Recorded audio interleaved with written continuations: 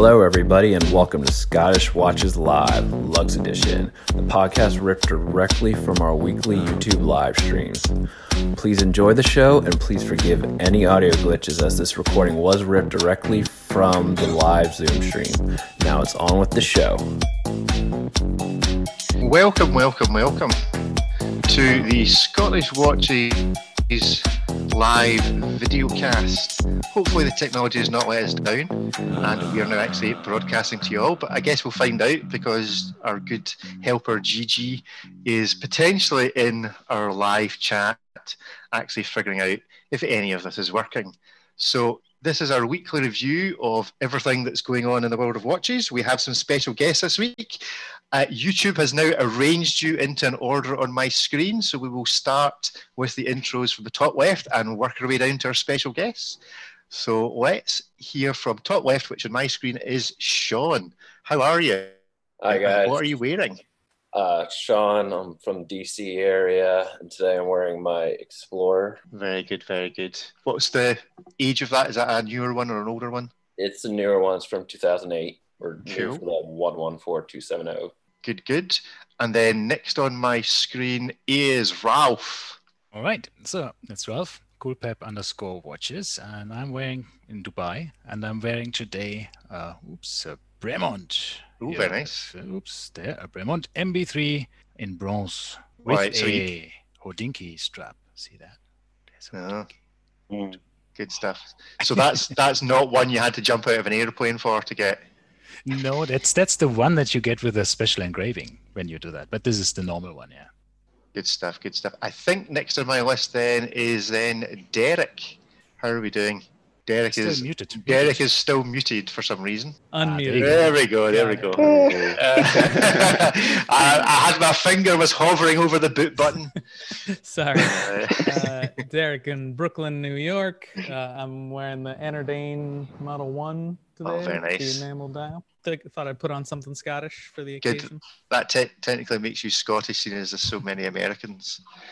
Good stuff. And then next up we have Arthur. I'm Arthur. I'm Tick Room with some underscore sprinkled in there on Instagram.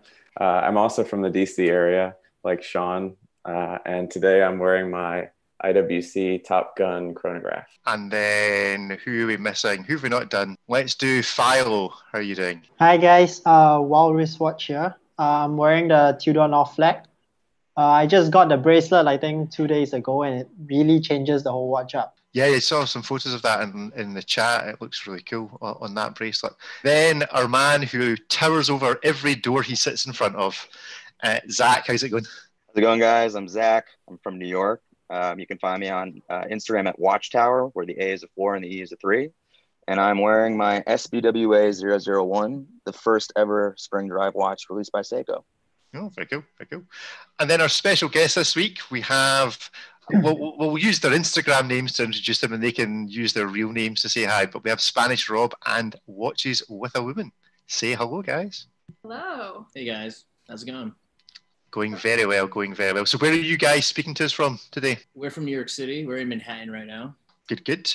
And what are you wearing? And what are your real names? So obviously, we're assuming Spanish Rob, you're called Rob and not Spanish. I mean, depends on who's calling me. And we also have an honorary Scottish woman because she's ginger. That count? Awesome. Okay. Absolutely.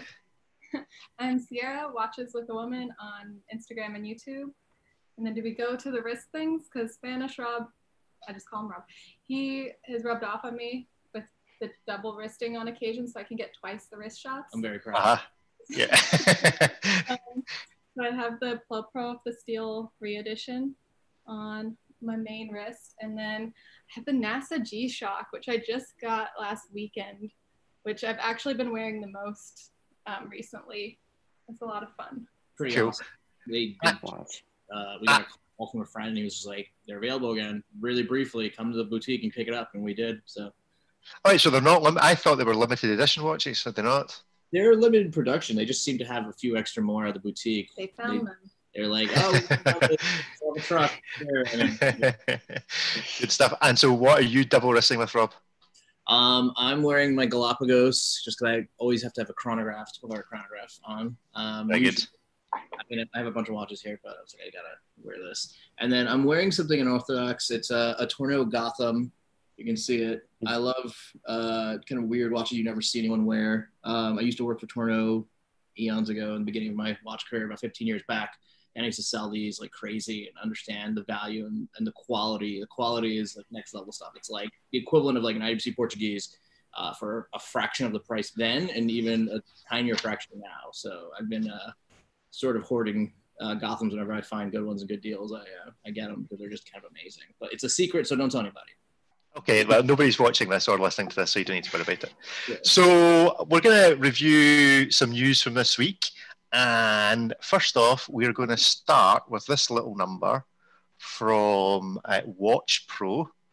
And of particular interest to me is how all of you in different countries in the world are seeing watch sales impacted, because presumably you're going and visiting your AD pals, and we all know people who work for the brands, who work for resellers and retailers, as to how they're finding. But Richemont's reporting that sales are way down. The thing I didn't understand about this article, and perhaps someone out there can explain it to me, is Richemont are reporting that sales have dropped 40%, but also that their watchmakers are down. So they have some sort of something they consider a watchmaking division that's not sales. Can somebody fill me in on that point? Anybody know the answer? Nobody knows the answer as to why they're reporting on two things. Yeah, of course they have also jewelry part of their business. Richemont owns I kind of took it to mean watchmakers, to mean their watch businesses as a whole. Right. Okay. But it's certainly I can't confirm that. It's certainly a big hit. 47%. They're talking, looking at the article real quick. Yeah, they're referring to jewelry versus watches. Richemont as a whole, they sell other things. But the watchmaking department, so it's mostly watch. It's the watch segment. But the fact that their watches are down 56% when it comes to brand new sales makes complete sense because of the pandemic and their boutiques not being open. Relying on minimal online sales. So, I mean, I get it. But, I mean, that's kind of why they bought Watchfinder. So it makes sense, sell the used ones or sell the new pieces that people aren't buying and sell it through Watchfinder. Because the secondary market is strong.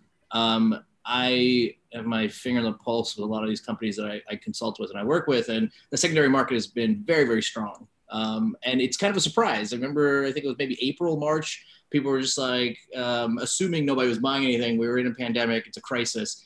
And when I talked to some companies, they were telling me, no, we're doing really, really well. And we didn't expect it. It was a surprise. We're selling hand over fist. And it made sense because people were at home. And even though there's a lot of people who lost jobs and, there's a lot of money that was lost, there's still a lot of people who do have a lot of money. And basically what happened was now that people couldn't spend money on traveling and dinners and events and stuff, they had expendable income at home, they were bored, and they did a lot of shopping. So online sales just boomed quite a big, just jumped quite a bit. And that's kind of why secondary places, I think, did really well from what they've told me. I mean, who else is currently living in a house that has a cardboard mountain? Because I am. I don't know what it's like in the States, where in terms of getting rid of your waste, but I live on a farm and we have probably the equivalent of a full stable's worth of cardboard that we've gathered over 3 months that we simply can't get rid of. So that's how you know you live on a farm. You measure in stables, right? Yes, we measure one stable length. So how is everybody else? I mean, a few of you guys are New York based. What's it like in the Middle East and the Far East at the moment in terms of folk getting back to normality? Or, because one of the arguments I had yesterday with an AD was that it's all very well people now opening, but actually it's going to cause more of them problems, because when they're open, they really can't make money with the amount of footfall. At least when they were closed, there was government support and all the rest of it. Now they're on their own and the trade has disappeared. Some folk, Ricky was in Edinburgh yesterday, and 70% of the watch sales in Edinburgh are tourist based, and of that, 50% of it's Asian, because there's a number of English schools where Chinese, Japanese, and Middle Eastern folk come over and learn English in Edinburgh during the summer, and it's absolutely dead. So what's the experience like in the Middle East and the Far East at the moment, you guys? I think over in Singapore, when I was talking to my AD the other day, he said, because we just reopened sort of at the end of June, and he said in that month or so where after reopening, it was like the highest number of sales they've had, even compared to this same period last year. And I think he said it's sort of made up for the last 2 months or so. So I think people, at least over here, were really trying to get out and like buy stuff. They really wanted to use up all the cash that they have saved on all the cancelled trips and stuff. So, yeah.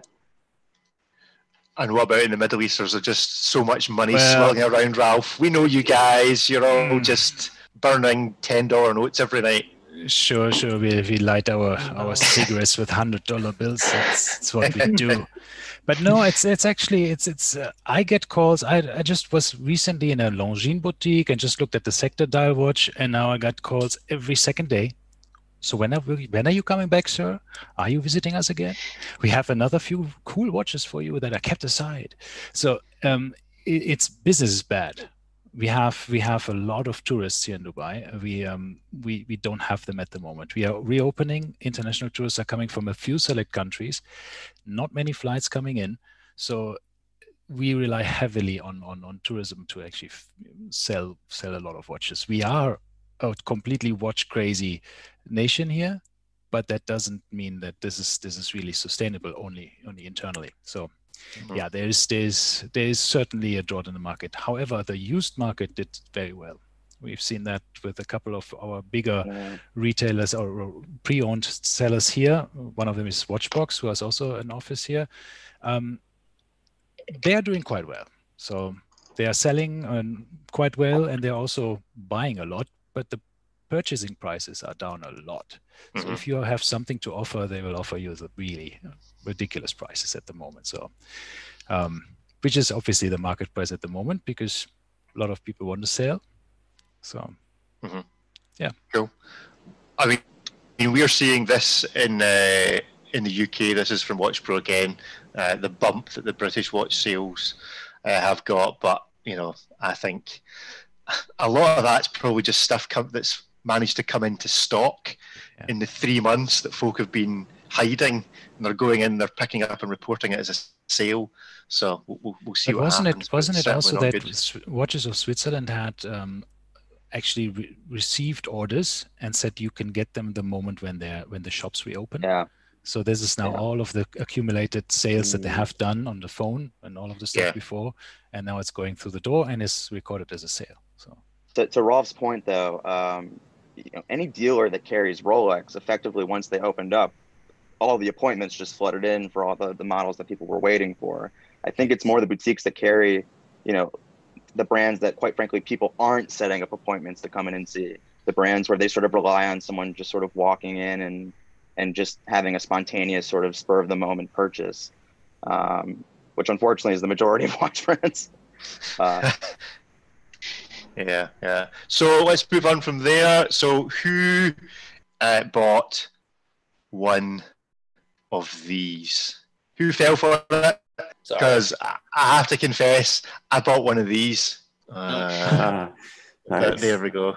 Hodinkee ran a big special announcement coming on July the 14th, and I think everybody was thinking it was going to be slightly more special than a new limited edition Swatch, but there we go. So I don't even think they're limited editions. I don't think they're limited editions. I haven't seen anything about it being limited or anything. They're just it's like our summer watch or summer edition watch. I bought one. I'm still waiting for it to arrive, but I thought it was cool. And are you going to wear it? Yeah, I have the original System 51 white, which I love wearing around the house because it's the most comfortable strap I've ever had. And it's just like a fun, different thing to have, just knock around the house. So cool. Yeah. I did buy one of the Flick Flacks for my 3-year-old nephew, so I might have to wear it for a day before I send it off to him. So this is the smaller one. So you're gonna have to break it in, is what you're saying? Yeah. Good stuff. Yeah, I mean, they're nice. I mean, they are what they are. $170 did seem a little on the steep side. Like Yeah, it's $20 about- more than the normal. Yeah, Is most that of the what they are System normally? 51s, yeah. All right. Okay. They're normally 150. So as far as Hideki tax goes, I didn't think it was too bad. Okay. I have one. The of only fire irony ones. is that you can build up a collection of these, and then 20, 30 years from now, all of them will basically break because you can't repair these watches. So I'm curious to see for the people who build up, buying each edition, they might just have a bunch of dormant watches down the line. It's possible. Yeah. So Rob, have you got a big collection of these hiding somewhere, or Sierra? I have the first one that came out, which looks like this, but just black and white. I love it, but I do have one of the original System 51s, like in red, and I think I had a blue one. I think it was 2013 or something like that. And the red one's definitely dead. Doesn't work. I don't even know what the blue one is. I will admit that I do not, but Swatch was the original brand that got 10-year-old me into watches. So maybe down the line, I'll see what the heartstrings. So without, wishing to ask a lady her age, which one of the pair of you has been into watches the longest? I'm gonna get him. See, he does have a few years on me. But yeah. Been into it for a while. Yeah, I've been into it. So I was around 10 when I started getting into it. My dad's into it, and I'm basically a mini version of him. So like cars, watches, motorcycles, I would just like follow his lead. And so I guess it's been what 14-ish years now. Close to 14 years, yeah. And like after high school though, that's when I took a deep dive. And so what is your particular poison in terms of collection? You just buy stuff you like, or do you have a plan in mind as to what you're collecting, or Well, I like anything that's really fun and unique. Like my first watch, which actually happens to be sitting on the table here, and Rob's new little robot MB&F toy, was the Monaco, because it's a square dial. It's really fun, has cool racing history to it. And then like the Pole Prof was my next watch, because you can't get any funkier than that, in my opinion. So as two watch collections go, that's not a bad start, to be fair. That's starting pretty high. I was very happy. It took me over a year to decide on my first watch, the Monaco. I was just looking at everything, men's watches, women's watches, and the Monaco was the first one where I tried on the women's version. There was a black dial, smaller square, and I was like, if only they had a women's version of the blue one. And then I was like, oh, I mean, I guess I could just get men's watch. And so that was where I was like, oh, there's no turning back. I'll just go that route. So Arthur's show this week, they were actually discussing square watches and the whys and wherefores of why. I don't think he came to any conclusion. Yeah, but the whys and wherefores of women being particularly interested in square watches. Right. Yeah, we had my wife. She watches the world, Stephanie, and Dan's wife, Miss Freya Tamar, on our little live this weekend, and that was a thing we noticed. And some of that we kind of attributed to maybe the Cartier tank, as a ladies' watch icon started it. But because my wife first got a tank and then got a Nomos Tetra and then got a Santos. But I think she's got about as many square watches as round watches. So how do you feel about that, Sierra? Are you I see those two, you're drawn to interesting shapes, right? Yeah, I think because as a woman, fashion is a really big thing, and you can pull off more interesting things, and a square watch is more unique. It's more like of a interesting art kind of fashion piece as well as a watch. Yeah, makes more of a statement than around. Everybody's seen a round watch a million times. You kind of just, if you're not a watch person, you're like, okay, cool, they're wearing a watch, whatever. Good stuff. Well, talking about being drawn to interesting shapes, Rob, what is it that you've actually taken delivery of? I besides this. What am I taking delivery of? Your MB&F, your robot, was that not open today? I thought I saw an unboxing or something similar on Instagram. No, this is like, oh wow, I got something from MB&F. It's this little toy here. Good stuff. And what? It's just a very fancy watch holder. Is that the idea? Does it do anything? It's not got a remote control or anything with it. Well, it might cook us dinner in the middle of the night. But right, okay. That's promise, but I'm not holding. Good stuff. It moves. It can give like the middle finger and stuff, stuff like that. Right, okay. So all tastefully done, obviously. Yeah. Good stuff. So the other thing that Hodinkee had out this week in cooperation with Zodiac was indeed this. From what I could tell, it sold out in 5 minutes or became unavailable within 5 minutes of launching.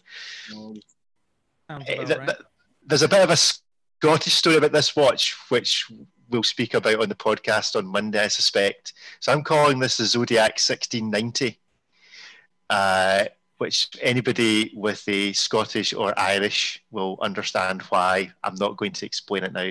But I think this is quite cool. What was everybody else's thoughts? Anybody else tempted? I was a little bit for a fun summer watch. I like these Zodiac GMTs, and I'd call it the Dreamsicle. That orange cream popsicle look. Yeah, it's pretty fun. I thought you were calling it the 1690 because that's the price, basically. No. So it's 1695. So they were £5 out. But $5 out. No, that's what brand was it we reviewed, and we had to tell what we told them. The rep phoned us to find out it was not Maurice. Maurice Lacroix. One of their watches is sold for $16.90, and we made a joke on the podcast about, well, you'll never sell that in Scotland, or at least in one part of Scotland. And we then got a phone call from a senior brand representative asking why. What's the problem?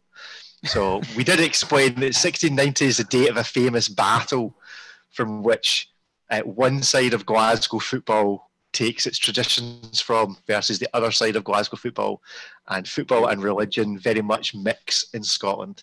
So 1690, that's the line of attack. But you can all go and Google it. Battle of the Boyne. So there we have it.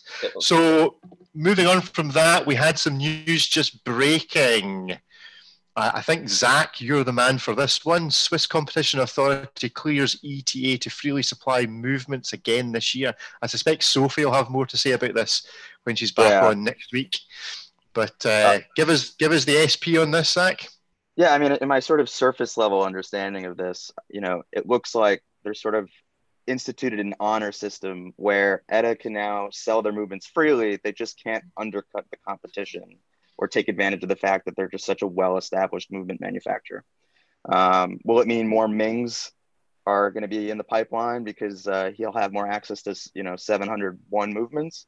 Possibly, but we'll see down the line. Rob's shaking his head no. So Rob, tell us what you think will happen here. Do you think there's an honor system in Swiss watchmaking? I was just saying no to the Ming thing. I was like, no, it's got to be supply demand. There's got to be limited quantities if people are going to still want this and be like, oh my God, Ming. So that's not going to be a thing. But in terms of the movement, I see the story and I'm just like, oh, what the hell? Like Hayek made such a big stink about this 10, 15 years ago about not wanting to give his movement to brands and make such a big stink about everybody making their own movements. And where everyone was like, oh, yay, everyone's going to have in-house movements. This is great. I was like, that's not a good thing because this is going to move the inflation of prices of watches is going to skyrocket. And it did. We went from like $2,000-$3,000 watches to $6,000-$8,000 watches almost overnight in a matter of not overnight, but like a matter of like 2 or 3 years. And that in kind of inflation in the watch industry, as a consumer and someone who worked in retail and just worked in the industry at the time, I was just like, what the, I don't know what person, but that's kind of like a kick in the face because now I'm like, oh, so now that everyone had to adjust over the last decade, now they can go back and take the monopoly because they were the ones that it was their idea to be like, we're we don't want to supply all the movements to everyone. So it's just like a kick in the face because, I mean, how can they let them do this? Is it going to be good? Maybe. I don't see it. I saw what Hayek initially wanted was everyone to stop being lazy, and everyone, like the entire industry was like 95% just ETA movements and everything. And I guess before he passed away, he was like, I don't want to see this. I want originality. I want creativity. And he did do that. He got people to do that at the cost of the shoulders of the consumer, but it happened. So, I mean, and then there were the manufacturers who decided to make more economical things. You had Solitas, you had Citizen taking over a bunch of stuff. It was great. I'm curious how this is going to influence things. Is it going to bring back a renaissance of watches being more affordable? I doubt it. I don't know. What do you guys think? I think it's kind of like they shot themselves in the foot a little bit, because now we've had this perception shift over time that like in-house movements are worth more or like matter more now. So now like there's not going to be people are going to be like, oh, you're just using another 2824 in this movement or in this watch. Like, what's the point? So I think it's caused the perception shift in the industry too over this time, where I don't know if we're really going to see as many people, as many of the big brands using ETA movements. It's probably going to go more to the micro brands. And then at that point, it's going to just be like Solita is basically the same thing. So it's going to come down to the brand's preference of Solita, ETA, STP, supplying more movements to other people now. So it's kind of like, I don't really see a big change happening here. Yeah, and all the brands that have put money into developing in-house movements in the meantime aren't just going to bail out on that, Right. And if that did cause them to raise their prices, I wouldn't think they'd undercut that with an ETA-powered model, but I don't know. And see the corporations that started, right? The Kinesi, where you have Chanel and Tudor, and also Breitling with Tudor, and this exchange of movements there. I think that was going to continue, and I think it will continue even now, because now there are plenty of options. What is it, Norcane? I think they're using now some Tudor movements or Kinesi movements in the future. So I think that's good. There's more choice. ETA definitely shot themselves in the foot with that. So I think they, as you said, Rob, they wanted it. Then 5 years ago they said, nah, we don't want it anymore. Please reverse everything. We want to supply everybody, and then now they have their wish, but I think it's too late. So what do you think it means for Solita? Well, that's what I was going to say. It's a little unfair to the people who did come in and had to save the industry and give the lower price point watches being their savior, and all these smaller manufacturers that came in are going to be disregarded and going to be pushed away, because even though it's been 10 years, it's barely any changes in 10 years in Switzerland, and ETA is still regarded as kind of like the high end because it's well produced, or they produce them in mass. Yeah. It's a big powerhouse. So Swatch is going to come in the table. You're an independent manufacturer. You're a small guy. You can now buy an ETA for almost the same price you buy a Solita, because consumer is going to think the ETA is better because not much has changed in 10 years. Now Solita is going to suffer, and that's not necessarily fair, but that's what it's going to do. It's going to influence more of these small manufacturers. Yeah. So us as a consumer, we have to make the educated decision and say, okay, well, Solita has been working for us for the last 10 years. We all own a lot of good watches that have a lot of stuff. It's going to come down to manufacturers like, let's say, Oris. Are they going to turn their backs on Solita, and a lot of these brands who've been dedicated and been using them for so long, are they going to turn their backs on them? That's what we're going to see, and that's going to be really the choice, I think, of the manufacturers that are buying them. Are they going to turn their backs on them or not? Right. And I think this rule that was in there in the article that says that they're not allowed to undercut the competition, which means basically other companies can set the ETA prices, which is also a bit weird. Right? If they raise their prices, that's fine. Not so much undercutting, it's more like predatory pricing. So they can't go and start selling things at a loss. They can sell for less than Solita in them, but as soon as they're consistently selling at a loss to kind of gain their monopoly back, that would be where not so sure what it really means, but if it means that, then it's a different story, of course. But I think it's interesting to see what's happening there. So that's for sure. Who decides this sort of thing? Is this like the Swiss watch police? Like, what's going on here? How to enforce it? Yeah. It is exactly the Swiss watch police. That is exactly, there is literally a Swiss watch police. So the competition, it's such a big industry. It has its own, effectively, it has its own export agency. It has its own agency for settling disputes between them all the rest of it. So yeah, I think Wow. you probably could call them the Swiss export police. They were It's all a very weird thing. So let's talk some actual watches, and this is one to please at least one person in this chat. I hadn't come across these this week, but 3 new Grand Seiko GMTs, and you know what? They're in a wearable size. Even I think that the normal Grand Seiko GMTs are huge. So this is a 40.5 millimeter Grand Seiko. What does everybody think of these? Quite like the blue one. I do. Yeah. I suppose blue sports watches is somewhat in at the moment. Not that it was ever out. So anybody tempted? Definitely. I think what I really love about these, the ones that they have a 24-hour bezel, or 2 24-hour bezels. So you can really set one to a different time zone much easier than you can do otherwise. I like that. Yeah. I think they aren't rotating bezels though, so you can't really, I mean, though you have 2 24 hours, you can't really use like the 2 of them separately. If it doesn't rotate, you just destroyed my dream there. So you thought you could rotate this bezel and this one separately, so that you could record 2 time zones. Who do you know that's into? Well, why would you need that? Why?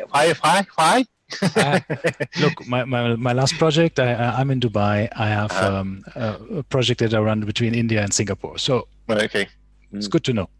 Maybe they'll make a Ralph special edition. Yeah, maybe Ralph edition. A Ralph edition. It would have to be Ralph. Show us your chair, because this is the Scottish Watches chair. Are you still in your Stormtrooper chair? Mm-hmm. So I think one made in that kind of black and white plastic color scheme would do the gig. Yeah. So how much are these? Are these horribly expensive? I think US. I think 6,200. There you go. I mean, considering what Grand Seiko have been doing with their prices recently, that's actually that's right on par with like the Seasons collection and a bunch of other recent spring drives. But that's for GMT too. Yeah, so. But the problem is they'll also release a Seiko with a spring drive with a GMT and try and charge $5,500 for it any minute. Yeah, but it'll probably be like 47 millimeters or something. So who of our esteemed audience here actually owns a spring drive watch? 1, 2, 3. Rob, you don't own a spring drive? Not yet. It's on the list, but I'm waiting for something that doesn't exist yet. I'm waiting for the right one. I want something that's got the GS44 case, the right kind of dial, right kind of complication. Doesn't exist yet because 2 houses don't necessarily work together. The ones that make the certain type of dials and make the certain type of case. The only crossover project I had was the US limited edition with that light blue, like that light, kind of like snowy. Irizuri dial, I think they call it. Yeah, that I just couldn't put my finger on it. I wasn't crazy about it because it wasn't quite white. It wasn't quite blue. It was like right in the middle. And for me, I was just like, if it was one way or the other, I would have been all about it. But so I'm waiting. I mean, the Peacock is probably the closest thing, and I'm kicking myself for not getting the Peacock years ago when I had the chance to get it. This GMT is probably like 2 months ago. I would have said it's the one I've been waiting for, but I got the spring season in between, and I'm totally happy with that. But actually, you like the spring? Yeah, the cherry blossom is amazing. Yeah, they did a pretty good job with the seasons. I really want the summer, that green gold accents, but the spring is really pretty, and it's a spring drive, so it's fun. Yeah. And also living in DC, Sean can probably appreciate this. We're known for cherry blossoms in the spring, so I cannot wait for like March, April. It's going to be the best Instagram shots. Is this the watch you were meaning, Rob? Yeah, it's close. I'm still kind of like, should I have done it? I don't know. Man. It's a very baby blue, isn't it? It looks like a White Walker. I kind of regret not buying it. A White Walker, yeah, or a Sky. Well, it's not the Skyflake, or is this the Skyflake thing? No, right? This is the Kirizuri, which is based on a style of painting. There is a blue snowflake that's in like a dressier case. Yeah, I've seen that one as well. they did 2 other versions of this in, I think, precious metals. And I think if you just took one of those dials, which are a lot whiter, and put them on this, that would have been perfect one for me. But yeah, I've never really seen a nice combination of the 44GS with a white dial. One of these interesting white dials that they have done on other watches too. Exactly. We're basically twins. Yeah. If I get the Snowflake with the GS44 case, I would have bought that already. That's the one I would. Oh yes. Or did you know the high beat one with the spiral, the one they did for the Yes. I think 2 years ago, 2 or 3 years ago. Yeah, if they did a white one of that and on the 44GS case, that would have been perfect as well. But it's like the Fibonacci thing there inside. Yeah. That one. What could have been. But you were bringing up the thickness of these GMTs, right? On the chat earlier. That was one of the downsides. That they still haven't, although they've brought down the diameter, they still haven't been able to thin them very much. Like the first comment was like, "Man, it's really thick," or something like that. Yeah. Like 15 something. Yeah. Sorry, so one quick thing I'll say about Spring Drive though is I own a Snowflake, and then I own this watch, which was the first from 1999, and I don't even think this has been serviced ever, and they both run just as accurately at half a second a day at most. So, I mean, in my opinion, if anybody's looking for a watch where they want no maintenance whatsoever, Spring Drive is the way to go. I mean, it's amazing. Good stuff. Well, I suspect that while Spring Drive may be the way to go, this or one of the 3 of these might require slightly more attention to detail and maintenance as the years go on. So I have to say, I found it quite difficult to be excited about any of these releases from Patek. But then I'm probably just a complete Luddite. Rob, you're the self-proclaimed Patek expert, or at least you are for this afternoon. Tell us why these watches are important. Which one do you want to start with? We can start with this one, the 5270. This is just closing out the collection. This is just closing out the color. I mean, I'm sure hopefully they'll make more, but they went white gold, platinum, rose gold, and this is the yellow. So it's just rounding out the collection. It's usually yellow is the most affordable out of all of them, but because the years have passed and the price increase has probably gone up quite a bit. It's the most classic, and it's usually what Patek does. They don't always do the same order. They change it up depending on the model, but many times they'll do the yellow last, and they'll be the least amount made. So there's that. If people wanted to jump on a 5270 before they're discontinued, I mean, there's still right now, I think the platinum and the rose gold on the bracelet you can still buy, but the yellow, I'm assuming is going to be produced the least amount. If history serves us correctly, they'll probably make the least amount. And now I'm not sure if people, for the unfamiliar, this is their first in-house perpetual chronograph manually wound movement that they made to replace the 5970, which was still using a Lemania-based movement.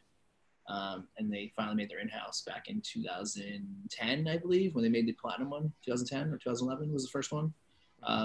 Yeah, we can move on. I mean, unless anyone has any questions. I mean, I'll grant you it's a very pretty watch. I'll grant you it's at least good looking, which it should be at $168,000. It is 41 millimeters by 12.4. It's a little larger than the previous model. Right. Yeah, the previous model was the right size. The 5970 being the last movement that wasn't in-house. It's funny because with Patek, that's the only one that can bend these rules. The previous model didn't have an in-house movement, and that's still more coveted to collectors. In theory, this I think is going to be, 10, 20 years from now, 30 years from now, this collection is going to be very important because it was their first in-house movement. But we're too close to see that. Right now, you can get them at a discount. So if you have that kind of money, buy it at a good price. I mean, do it. I would. We'll have a whip round at the end of the show. So second up then is this Tourbillon minute repeater. This is just showing off, isn't it?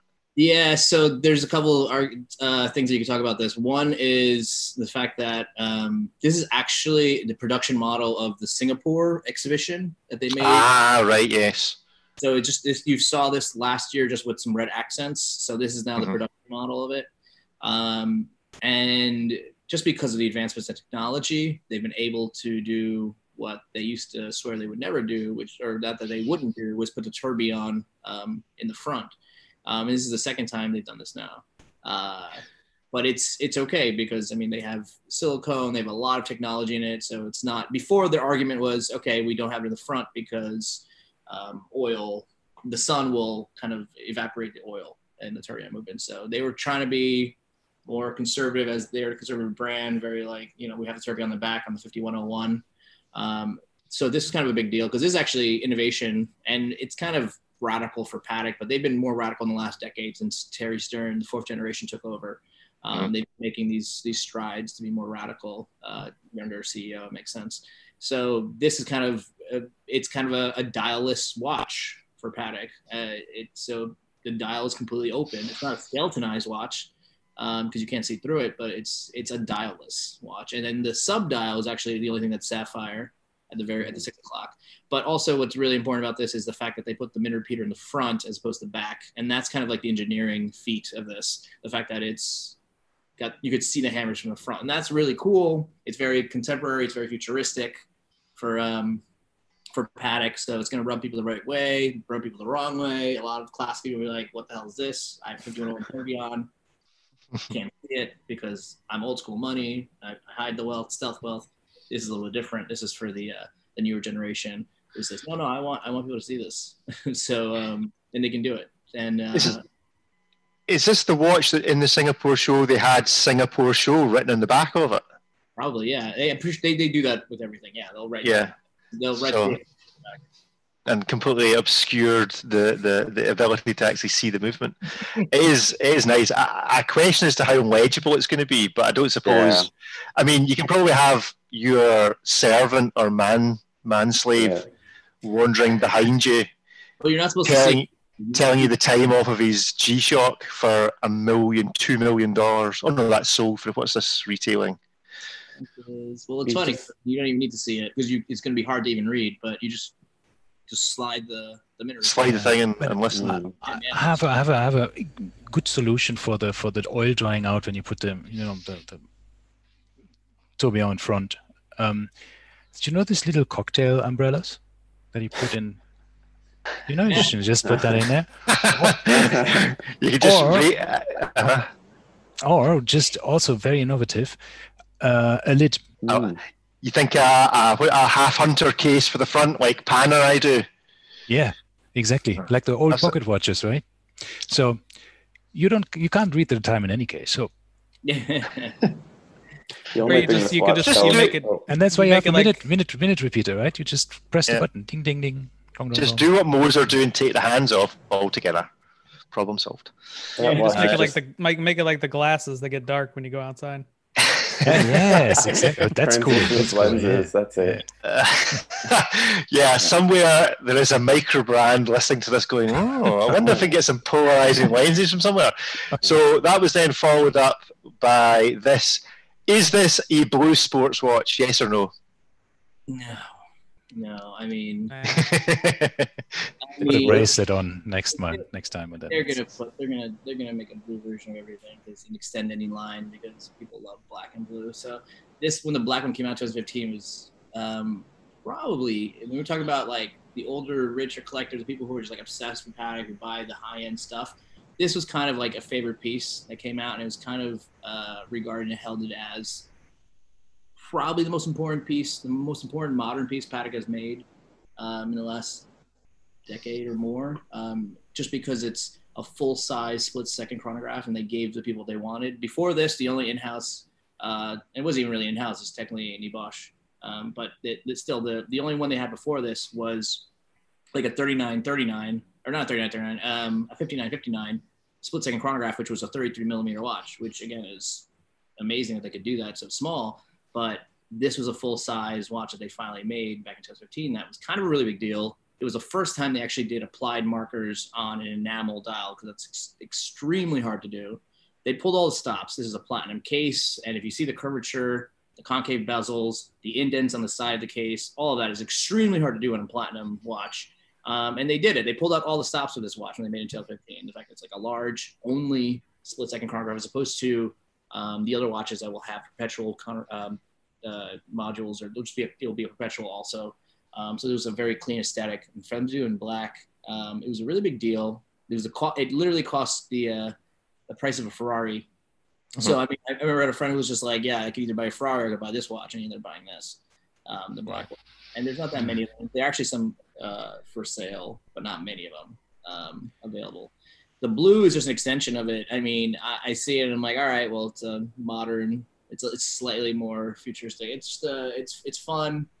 It takes the seriousness away a little bit, but that's okay because like they had that for the first run. It's extremely important because of the split-second chronograph. The movement's probably one of my favorite movements from Patek, just because of how complex it is. The split-second chronograph, there's just something about it with all the curvature of the hammers and such. It's probably beautifully decorated. And it's not like Lange, obviously, because they don't use blue screws. They're more conservative, and you don't see the architecture. But there's a beauty in the fact that the movement's smaller and thinner, whereas everyone's like, oh, Lange, and I love Lange. Don't get it wrong, but they are cakes. The architecture is beautiful, but they're a lot thicker, and this is very, very thin and fine. But yeah, that's my take on it. Do you know why Patek always tends to like cap the column wheel? They put a little polished cap over it, and a lot of other brands don't do that. Is it just an aesthetic choice for them, or it's an aesthetic choice? And actually, I didn't read it completely, but I didn't realize it had a function, and it does. Really? It does have a function. It's actually in his article somewhere. I skimmed it, and I didn't see exactly what it's for because it has a certain purpose. And originally, I didn't even know that until I saw this because I just assumed it was a cap because they're a very conservative brand. They don't like to be showy and flashy off. So like they don't want to be flashy in the sense where like people show that column and they're like, oh, look at this, Yeah, that would be obscene. naked column wheel. Give the people what they want. Show them the column, but they were very much against that. And supposedly that cap actually does serve a purpose that if Rick rolls on there, I'm sure it says it in the article somewhere. I know from a watchmaker that a lot of the time when Patek black polishes parts, it has to do with reducing friction because of having a sort of a smoother surface. So they sometimes even black polish like the insides of like the pinions, things that we would never see with the naked eye. Right. Okay, cool. I'll check out. Watch. I wonder how many millennials will just try to hit the number 6 and wait for the email to arrive. Well, I was going to say that it's been answered. The question has been asked and answered in the live chat by Derek, who is multitasking, it would seem. So Dan has asked in the live chat the most obvious question, which is this actually Patek's pastiche to a smartwatch? But mail actually means enamel in French, as Derek and anyone that knows anything. But I do think it's quite fun. I would just really like to give this to the dial artist and get him to try and insert a little hyphen between the E and the M, just to really confuse people. But there we go. And then they could do a minute repeater that reads your email in Morse code. There you go. That would be an April Fool's joke, man. I'm curious though. I am curious though if Patek released this because the Roger Dubuis homage chronographs that have that sort of dual sub-register layout have been like really rising up in popularity in the auction market, and I wonder if Patek sort of took note of that because it definitely seems like that style is coming back. This is as opposed to the kind of Daytona-esque 3. Yeah, the tri-compacts or tri-compact type thing. Cool. This watch probably was being developed, I think, in like 2012 or 2013. So it's been a while because it came out in 2015. But that dual register thing is their bread and butter. The 5070 was huge. So good stuff. Well, we're approaching the end, so it should be said. And there was just one other thing that caught my attention, which I just wanted to say, this is very cool. Somebody buy me one. Which is this. I quite like these. It has to be said. I quite like these, and I like these a lot. I tried on the blue Cartier Santos, and it was very nice, but that grey one in particular, I think, with the ELC Diamond Carbon, I think that's quite spectacular. It almost looks like jeans. Yeah. If you close It looks one almost like eye, denim. tilt your must- head slightly. So let's go round the room, and as we say goodbye, what is everybody looking forward to in the next wee while? What's coming up? Let's start with yourself and Sierra. Rob, what have you got on the go? What's happening? So, I mean, for my YouTube, I just came out with the unboxing of the NASA G-Shock, and I'm planning on, in the next week or two, finishing the video of the Moser MB&F collaboration that they did. Oh, right, okay. May Dial. Did you get both of them or just the one? Just that one, but just that one. Cool. That's one of my favorite of their color variations anyway. It was gorgeous, so I'm excited for that. And is your YouTube channel just the same as your Instagram handle? It is indeed. Watches with a Woman. So go and tune into that and make sure you like and subscribe. And what about yourself, Rob? What are you up to? I got some projects in the works that you'll find out in the next couple of weeks or months. So you'll see. But otherwise, I mean, I've just taken all the news, all the watch news as it comes, and like, oh, okay, cool. New Tudor, new Swatch, new Zodiac, cool. Like, I still think it should be called a creamsicle, but I mean, that's me. Sherbert, really? Yeah. I digress. Yeah, sherbet has certain connotations in this country that I don't know if it does elsewhere. Like, sherbet is like on the sherbet. That's like drinking. Like, oh, I didn't know that. He's had one too many sherbets means someone who's drunk. So I don't know that they road tested that as in different countries. But yeah, in Scotland, if you were to say someone had one too many sherbets, it would mean that they were drunk. So well, in Scotland, they're just gonna call it the 1690, right? That's what. Yeah, that's true. That is true. And the relatives in Scotland, we have like the myth that I assume is myth that people who live in like Lapland have like multiple variants to the word for snow. In Scotland, we have dozens and dozens of words for being drunk or alcohol. So that just gets you the difference between the cultures. So there we go. So what is everybody else looking forward to? Some highlights. Zach, what have you got coming up? I recently ordered a Wolf Red Bar, the 8-piece box, because I find that the travel roll, as great as it is, it's quite a nuisance to take watches in and out of it because it's just a log versus 3 separate pieces. So I'm excited to not have to do acrobatics to pull my watches out of a case. The definition of a first world problem. Yes. There we go. And Arthur, first world industry. Arthur, what have you got coming up this Sunday on your show? Dan and I are doing our normal Instagram live this Sunday, noon, US East Coast, 5 p.m. for the UK folks, and everybody else just do the math.